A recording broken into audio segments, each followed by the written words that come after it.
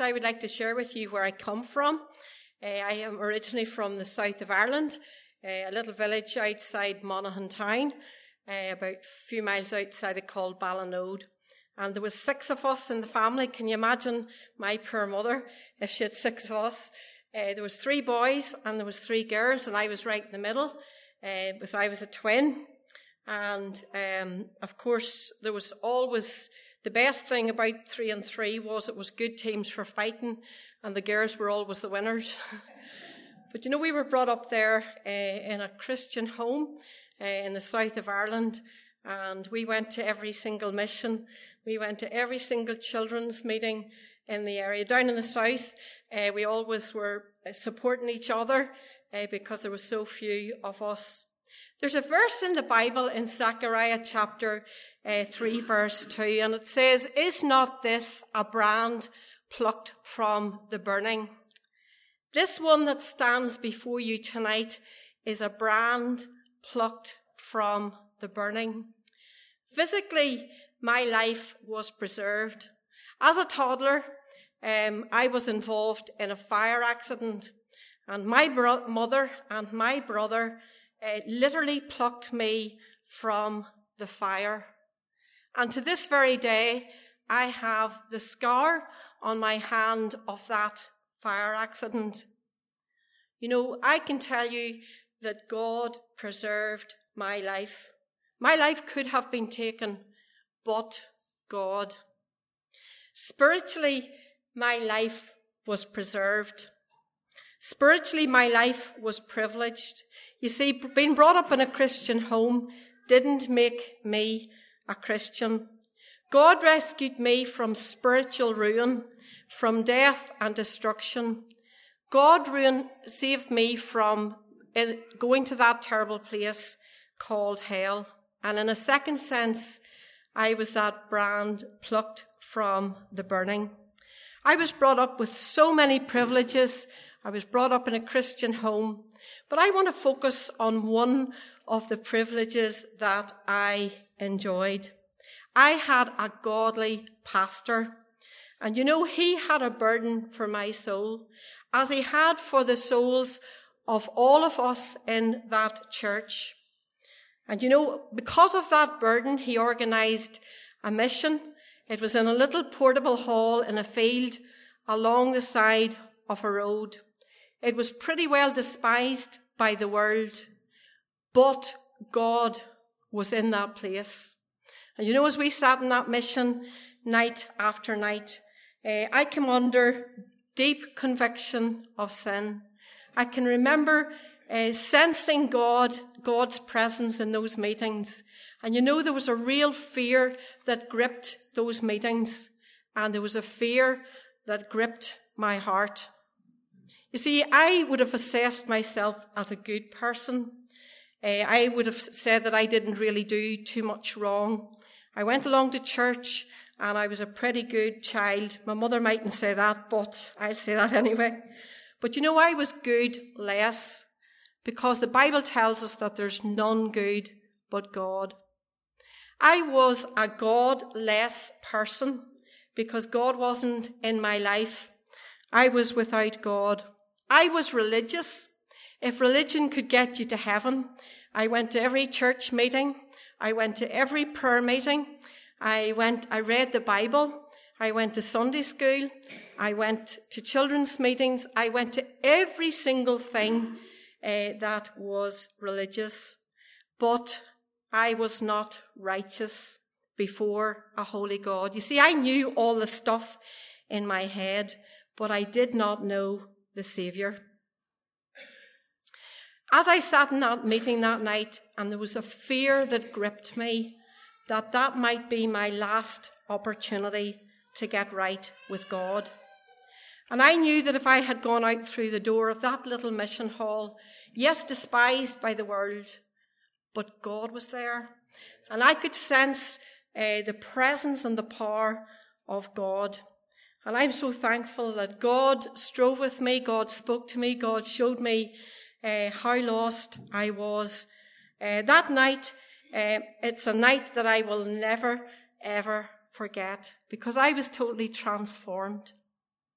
That night, the weight of my sin weighed me down very heavily, and I was very troubled. That night, the Saviour's love gripped me in a way that it had never done before. You see, as I looked at the scar on my hand, it was there because of an accident. But as I saw the Saviour with his hands outstretched and the scars of the nails in his hand, I knew it was no accident. I knew that the cruel cross was no mistake, that the Father had planned it for my sake. And that night, the Saviour, the truth of that love, gripped me afresh. And that night, I found myself on my knees, crying out to God for mercy. And I trusted the Lord Jesus Christ that night as my Saviour. That night, I was totally transformed by the power of God. As the hymn writer put it, it's not by effort of my own. Sin's dominion crushed and broken by the power of God alone. My life was preserved. My life was privileged, but my life was purchased. That night I became a new creature in Christ Jesus. All the old things passed away. In fact, the next morning when I woke up, I thought I was in a new world. I thought I was living in a different world because the grass around seemed greener and the sky above seemed bluer. But nothing had really changed in the world, but God had changed me. And we were singing that hymn, what a wonderful change in my life has been wrought since Jesus came into my heart. That night my name was written in the Lamb's Book of Life. That night I got a new desire for the Word of God. You see, I started to read the Bible, but the Bible started to read me. And I had absolutely no doubt whatsoever that a mighty work had been accomplished that night. And as I started to read the Bible, the creator of this universe, God, started to speak to me. I know of no greater joy or nothing more awesome than to sit down with the Word of God, and the creator of this universe speaks to us. And as I was reading the Bible, God gave me a confirmation that he had done the work. And it was in Isaiah chapter 43, verse 1. Behold, now saith the Lord that created thee, O Jacob, and he that formed thee, O Israel, fear not, for I have redeemed thee. I have called thee by thy name, thou art mine. And that verse has been very precious to me right throughout my life, because that gave me the seal of the Spirit, the assurance that God had done the work. Fear not, I've redeemed thee. I have called thee by thy name, thou art mine. My life was purchased by precious blood. But my life was full of praise. As I was going about duties, I think it was a day or two after this, I remember standing thinking, I'm actually singing. And God put a new song in my mouth, even praise to our God. And many times I was about singing because of what Jesus Christ had done for me. He had taken away the burden of my sin. God had a plan for my life, and I want to share with you tonight that plan. Before I was formed in the womb, he had a plan. He had chosen me for himself, to do something for him. I suppose about one word would describe my life about 7 or 8 years ago, and that was comfortable. I had a good job. I had a good home. I had a nice car. I had a good church family. Everything was very comfortable. But God stepped into that comfort zone, and he started to unsettle me, and he started to show me that he had something that he wanted me to do. It was a wee bit like a rumbling appendix. I don't know whether you've ever had that or ever heard of it, but the call of God kept coming to me, and I would think about it, and then it would fade into the background. But about 7 or 8 years ago, it came with such force and severity that I was forced to ask a question: what do you want me to do? You see, in the church, I was involved in helping in everything that was in the church. I was in the children's work, I was in the ladies' work, I was in the elderly work, and I was very active. Although I had a job, I was very, very active. But I couldn't give my full self to God's work when I was distracted and divided by my work. And we were talking about it this morning. We sing that hymn, All to Jesus, I Surrender. All to him I freely give. But you see, that wasn't the case with me. There were parts of my heart that God did not have control over. And at that time I just said, Lord, I surrender all. Lord, I give myself to thee. Fill me with your love and power. Let your blessing fall on me. Between what God wanted to give to me and between what God wanted to do with me, there was one step of obedience. And I can tell you today, I am so blessed by God to have been called out of that comfort zone and to do something for him. About that time, there was something going round in my head. Some people think there's not a lot between my ears, but at times there is good stuff there. And about that time, there was the chords of a song, and there was just about 6 words of this song that I knew. Hear the call of the kingdom. It was a wee bit like as if the record had got stuck. That's all I knew of this, and they kept going round and round and round. Hear the call of the kingdom.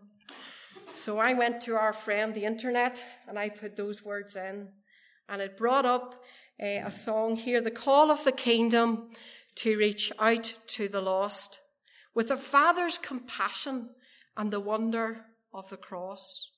And the chorus goes, King of heaven, we will answer the call, we will follow, bringing hope to the world, filled with passion, filled with power to proclaim salvation in Jesus' name. You see, at that stage, I heard the call of the kingdom. And that was a very clear call to me. But God left me in absolutely no doubt whatsoever what he wanted me to do. God was communicating to me as I read the scriptures. And I was reading in Samuel, 2 Samuel, and a verse that I read at that time was, Go and do all that's in your heart, for the Lord is with you. And as I started to do a heart search, I started to ask God to show me what was in my heart. It's maybe a bit of a scary thing to ask God to show you what your heart's really like, because sometimes there are things in our hearts that are not very nice. But I asked God to show me what was in my heart. And again, a few weeks later, I opened the Word of God at 1 Chronicles, and again, pretty much the same words, do all that is in your heart, for the Lord is with you. What an encouragement that was to me to know that God was with me. Another verse that became very significant at that time was Acts chapter 9, verse 6. Arise and go into the city, and it shall be told you what you must do. I'll come back to that in a while. God was communicating with my heart that he wanted me to do something for him. I attended a convention, Bangor Convention 2013, and again, God spoke to my heart. The speaker got up and he read from Jonah chapter 1, What meanest thou, O sleeper? Arise, call upon thy God, that we perish not. It was a missionary meeting in the afternoon in Bangor. And you know, as I sat that afternoon and listened to 3 different missionaries reporting from over the world, my heart was broken when I saw the great needs. And you know, as the man spoke, he spoke about those who were in the boat, sleeping. I never even thought about that, Bertie, but there you are. About those people who were sleeping in the boat. And that was the picture I had of myself that afternoon. I was in this boat and I was sleeping. And right around this boat, there were people who were perishing. They were sinking deep in sin, sinking to rise no more. And God challenged me that afternoon. What was I going to do about it? You see, I had heard the call of the kingdom. But that afternoon, I heard the cry of the lost. I heard the cry of souls dying without the Saviour. God communicated in many ways. I went from that convention on a Tuesday to my own church on a Sunday, and the man got up and spoke from Luke chapter 5 about Peter being recommissioned, and he spoke all about getting out of the boat, getting out of your comfort zone. And you know, it was a tailor-made sermon as God spoke again to me that morning. God made it very clear that he wanted me to give up my job and to go and to serve him. And at that time, I had absolutely no idea where God was going to lead me. But I was willing. I reckoned that if God had guided me thus far, I could leave that with him, and he would guide and direct me. About that time, there was a compulsion upon me. I had a deep inner thought that I should read a book about revival. And this thought wouldn't go away. It was there for some time, so I went to my bookshelf and I searched for this book. It was about revival. And you know, as I searched the bookshelf, I couldn't actually find the book. But I came across a book, and it was an old, worn-looking book, and it was called Spirit of Faith. And I thought, well, it was by I.R. Govan, so he was Faith Mission, and I knew this book about revival was to do with Faith Mission, Duncan Campbell. So I thought, well, maybe that's the book. So I started to read this book. And when I got to page 22, it talked about Pilgrim Days in Donegal. In the past, I had worked in Donegal in the Faith Mission. I always say I got kicked out for bad behaviour. But in this book, it talked about 3 sisters, and I have 2 other sisters. And these 3 sisters had gone to Donegal on their holidays. And you know, I felt that I was reading my life story. As I read this book, everything in it about this girl that had been working in Donegal in missions, she gave up her job, she gave up missions, and she went back into circular employment. And that's what I did. I left the mission and I went back into ordinary work. But God came again and called her back into the Faith Mission. And this is what she read. Friends were astonished with Miss Cameron's announcement, her intention of returning to the work. At your age, they said you should be making provision for the future. And then over on the other page it said, for her best days were yet before her. And I believed that God again was speaking and showing me that he wanted me to go back into the mission. But this is what really amazes me about God. I went back to that very same bookshelf, and I've no idea why, but I started to look through the books again. And here I came across the book, Channel of Revival. It was there all the time. And I would imagine that I'm a pretty methodical person. But I believe that God had that hidden from my view because he wanted me to read this book first and then this one. So I started this book, and I want to tell you tonight, if you want a burden for revival, I can highly recommend that you read this book. After I read this book, I cried for 3 days solid, praying and asking God to send a revival to our land. So if you want to be burdened, I would suggest it's called Channel of Revival.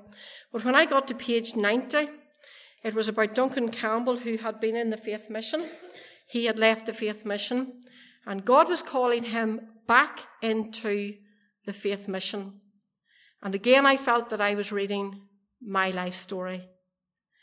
So after that, I contacted the Faith Mission, and I shared with them how God was leading me. 3 of them came and interviewed me. And after they left, I knew deep in my heart, this is what God wants me to do. The next morning when I got up to read in my quiet time, God spoke. And he spoke through the words in Acts chapter 10, verse 19. The Spirit said unto him, Behold, 3 men seek thee. Arise therefore and get thee down with them, doubting nothing, for I have sent them. There's absolutely no way that I could ever doubt that God was calling me back into the Faith Mission. At that time, I sort of did a wee bit of discussion with God about it all, and I said, well, God, maybe if you would just let me know where I'm going to be, then I'll give up my job. At this time, absolutely nobody knew anything about this whole thing. In fact, I had given my job up, and nobody knew. You see, I didn't want any outside influence in my decision. I wanted it to be completely between me and God. Because, some very well-meaning people would have said to me, just like, well, why would you bother going, and what are you going to do? How are you going to live? And well-meaning people can sometimes put a wee spoke against what God is asking you to do. I was sure that God was leading me, and I started to pray and ask God, where did he want me to go? And I was in a ladies' meeting, and this young girl got up to share her testimony, and she said, I want to read a verse before she sat down. And the verse was Acts chapter 9, verse 6. Arise and go to the city, and it shall be told you what you must do. That night the verse it stopped at the word city, and so did my heart. I nearly had a heart attack thinking city, because I was quite happy to go on rural evangelism, do an outreach in country areas. I loved that. But the word city, especially when you come from the country, I didn't really want to think about it. But again and again, God brought before me that very verse, arise and go to the city. So I started to ask the Lord, well, what city? Where are you going to take me? Faith mission or rural evangelism? It just didn't all stack up at the time. But you see, God makes absolutely no mistakes. And I was driving into West Belfast one day, and on the Black Mountain there was a message. The message was put up there by a Republican movement. It was Time for Truth. And often they would have put messages on the mountain. And as I drove in that morning, the Holy Spirit riveted to my heart those 4 words, time for truth. And I knew then that God wanted me to go and work for him in West Belfast, to tell people in West Belfast the truth, the word of God, to share with them the love of Jesus. To be quite honest with you, I suppose I was a wee bit apprehensive. Many times I had driven up the West Link and looked up into the city, and I used to say to the Lord, who's ever going to reach into that area? But never once did I ever think that God would ask me to go to the city and tell the people the truth. As I went to West Belfast, I used to drive into West Belfast and sit in the car below that message on the mountain. And I used to say to the Lord, you've told me to arise and to go, and that you're going to tell me what to do. And I said, well, Lord, here I am. You may tell me, because I don't really know what to do. And one of those days when I was sitting, praying in the car, a thought came into my mind, and it was very deep, penetrating thought that I should get a tract or a leaflet written with that message and the picture of the mountain, and put scripture on it and bring it around West Belfast. So I came in the next day to take a photograph of the mountain with the message, but it was gone. So I went onto the internet and I did a search, and I came up with the picture. There was a copyright on it. So I tried to contact the people to ask permission. And I think it was about 3 or 4 weeks. I couldn't get any joy, no email, no telephone numbers, nothing. I couldn't really get any response from them. And then, one day I was on the Falls Road and I was probably a wee bit frustrated. And I thought, there's the Sinn Féin office, and I'm going to go in there and ask them if they can help me. So I went into the Sinn Féin office and I sat down. There was probably about 30, 35 people in this room. And, as I went in and sat down, it was only when I sat down that I thought, what on earth am I going to say here? These people will probably think I'm crazy. I wasn't there about benefits. I wasn't there about problems on the street. I wasn't there about anything like that. But it amazes me again how God had gone before. And as I sat down, there was about 3 or 4 doors in this place, and some people got out and walked through that door, and some people went through that door, and some people went through that door. I don't think it was smelly, but I saw it as God going before. And then a girl came over and asked me, could you help me? And I says, well, I hope you can. And I shared with her that I wanted to use the slogan, Time for Truth. And she points to a man away over and she says, go to that man there. So I went over and I explained to him that I wanted to use the slogan, Time for Truth. And I wanted to put it on a leaflet with verses from the Bible. And before it finished, I told him I wanted to take it around West Belfast. He says, you're welcome. And I thought, well, he mustn't really understand. So I started again and said, we want the people in West Belfast to know the truth. I says, this is the truth from God's holy word, the Bible. And he says, oh, no, we want the truth. We want the truth from the government. We want the truth from the UDA. We want the truth from the UVF. And I goes, yes, we're bringing the truth from God's word. And we were granted permission to get this little leaflet printed. I sent it down to Dick Keogh, and he wrote absolutely amazing leaflet telling the people of West Belfast how they can know peace with God, how they can be right with God. And that little leaflet has been absolutely amazing. Many, many times when I've gone to people's doors and I say to them, do you recognise this picture? And they'll have a wee look at it and they'll say, oh yes, come on in, you can see that from my back window or my back living room. And before they know it, I'm standing in their home with a little leaflet that will explain clearly to them how they can find true forgiveness, true peace, and true joy and satisfaction in the Lord Jesus Christ. I don't think that little leaflet has ever been refused.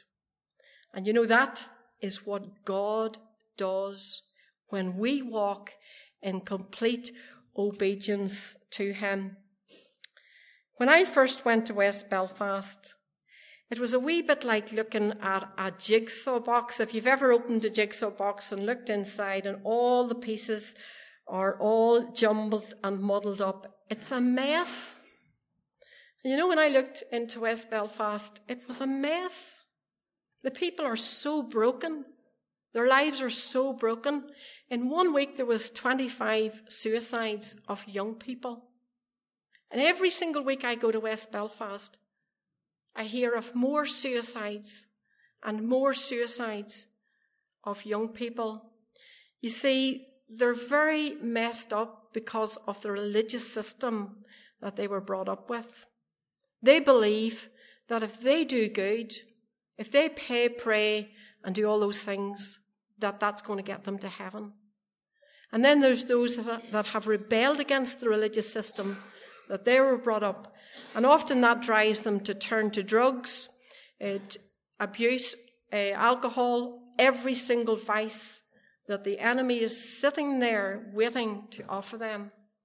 You see, in West Belfast, it's a real mess. So what do I actually do? Well, I go door to door, sharing the gospel with anybody and everybody that will listen. And even if I don't get the opportunity to share with them on the door, I get the opportunity often to leave a little leaflet like this one with them. You know, one day I was doing the doors, and this man had he was a wee bit out of the city, and he had a pretty nice steps up to his door.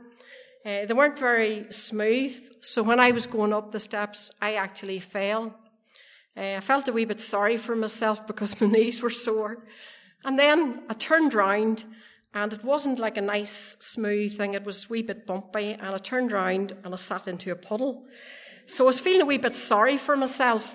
I was feeling sore, and there was a girl in the car, and she was laughing at me. But a few days after that, God spoke to me, not just about my sore knees, but about the man who lived in the house, and he told me that I should be praying. And God brought me to my knees on his doorstep so that I would pray for that man. And a very strange thing happened. I was in a meeting and I happened to ask somebody about him. He'd be pretty well known in West Belfast. And the man didn't say very much, but later on I was heard in a conversation this other man asking people to pray for that man. Isn't that absolutely amazing? How God brought me to his doorstep, brought me to my knees to pray for that man. We've been on the doors there for 7 years now, and God is definitely working in West Belfast. While there's a lot of conflict and there's a lot of attacks, God is definitely working. And I want to share with you one more thing. When you get a jigsaw box, you always look at the picture. And I call West Belfast God's jigsaw. And when you look at the picture and you look in the box, they're very, very different. But I believe God gave me a picture of what he wants to do in West Belfast. About 2016, June, again I was reading the Bible, and a verse that came before me was, "The name of the city from that day shall be called The Lord is There." And I was super excited because I wrote this verse out and put it up in my fridge. The name of the city from that day shall be called The Lord is There. If you looked at West Belfast, you would never ever say God is there. The devil's there. He has complete control of that area. But you know, as I was thinking about this verse, I was starting to read and cross-reference, and God led me to another verse. Isaiah chapter 59, "So many shall fear the name of the Lord from the west." I could hardly believe it. I had been a few years in West Belfast at that stage, and here God was bringing me to a verse that was telling me that one day the name of God will be in West Belfast. And in fact, one of the IRA men told me that he had been praying that where that message went on the mountain, that one day the message of the cross would be on that mountain. But you know, again, I was reading again, and I went back to the verse before it in verse 35. "At the west side, 4,500 with 3 gates, one for Gad, one for Asher, one for Naphtali." And I knew when I was reading that it was significant, but I'd absolutely no idea why it was significant until one day I was standing at my front door, and the name of this place in West Belfast came into my mind. It was Casement, and I had heard people talking about Casement when I first went to West Belfast, but I hadn't a clue. Coming from the country, and they used to be amazed that I didn't know where all these places were that they mentioned. But it went into my mind. I didn't really give it much thought after that. They shared with me that they had a vision that God was going to come to this place. Back to my front door, I was standing there, and the name of this place came into my head. And when God does this, he brings it in with a real force. And I was going down to Tesco's. And when I went to Tesco's, the headline of the paper was "Proposed New Redevelopment of Casement Park." And I felt again that God was showing me that something big is going to happen at Casement Park. I was really excited. When I came back to the house, there was a map of West Belfast, And the area that came right up to me was Andersonstown. And I felt again God was showing me that something big, there's going to be a movement of the Holy Spirit someday in West Belfast. And I believe that God's going to save many of these Roman Catholic people who've been brought up with such darkness. And I believe he's going to set them free. So I thought one day I'll have to go down and visit Casement Park just to see what it's like. So I went down. There's a social club at the side of it, and I went in, a bit like the pub, and I went in to the men in the pub, and I told them that God was coming. And they all looked at me as if I was spaced out, and I said, no, definitely God's going to come here. And I went on down, and I had a wee look through all these windows, and I didn't actually realise that Casement Park is an overgrown wasteland. And went back up to the gate, you can't really see it, and I went up there and I prayed.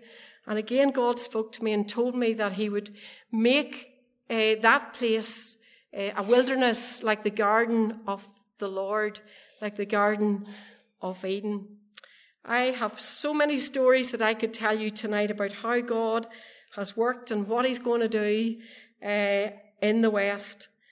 God wants to reach into these broken, bruised, wounded, sad, sorry lives in West Belfast. And I just count it a real privilege and a real honour to be called to work with such broken, lovely people. When I left home way back all those years ago, my pastor gave me a verse. And I would just like to read it to you tonight. When I am dying, how glad I shall be that the lamp of my life has been blazed out for thee. I shall not regret one thing that I gave, money or time, one sinner to save. I shall not mind that the way has been rough, that thy blessed feet led the way for me is enough. When I am dying, how glad I shall be that the lamp of my life was blazed out for thee. Thank you. Well, I wouldn't attempt to add anything to that tonight. One thought that came to me there, that when this revival breaks, of course, there'll be those of you here tonight don't believe really that revival's coming. I'm not talking to you. I'm talking to those who do believe in their heart that revival's coming to Ireland. When it does come, and we are seeing the drops, not only here, but across the land, Naomi will be in place. She'll be in the place. God has her in that place for the time ahead. We're friends here from Donegal tonight, recently converted some. They'll be in that place for God.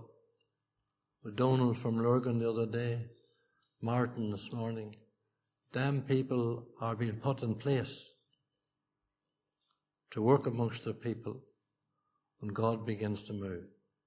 And let me ask you a question tonight. Are you in the place of God where he wants you to be? Have you any bias towards the Catholic people? Or have you love for them? Because if you haven't, you're not in the place of God.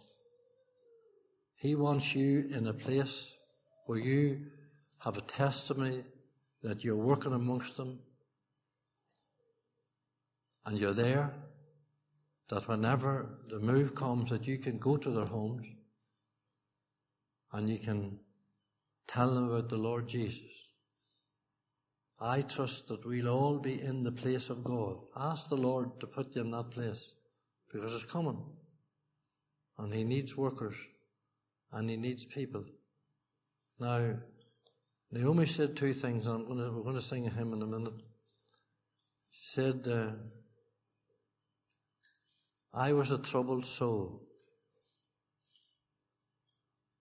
Are you a troubled soul tonight? Just be honest. Are you troubled tonight? Are you a sinner here and you're troubled? Well, that trouble can end tonight, you know. if you want to come and seek the Lord. For He's the great God that will take the trouble away. Are you a saint of God here tonight and you're troubled? That things that you need to deal with in your life? Well, this is the time to do it now. Tonight's the time to do it. To start afresh for the Lord tonight from this house. I am a troubled soul. But then she said this: I cried for mercy. Bartimaeus cried for mercy. He didn't ask for sight. First thing he asked for, have mercy. Oh Lord, give me sight that I'll be able to get a wife. Give me sight that I'll be able to get a job. Give me sight that I'll be able to have pleasure. Give me a sight that I could get out of this place where I'm lying begging all my days. Give me sight. Didn't ask for that first of all. He said, Lord, have mercy. Mercy. And the Lord will have mercy on you tonight if you call on Him for salvation, restoration, whatever it might be, because He's a merciful High Priest.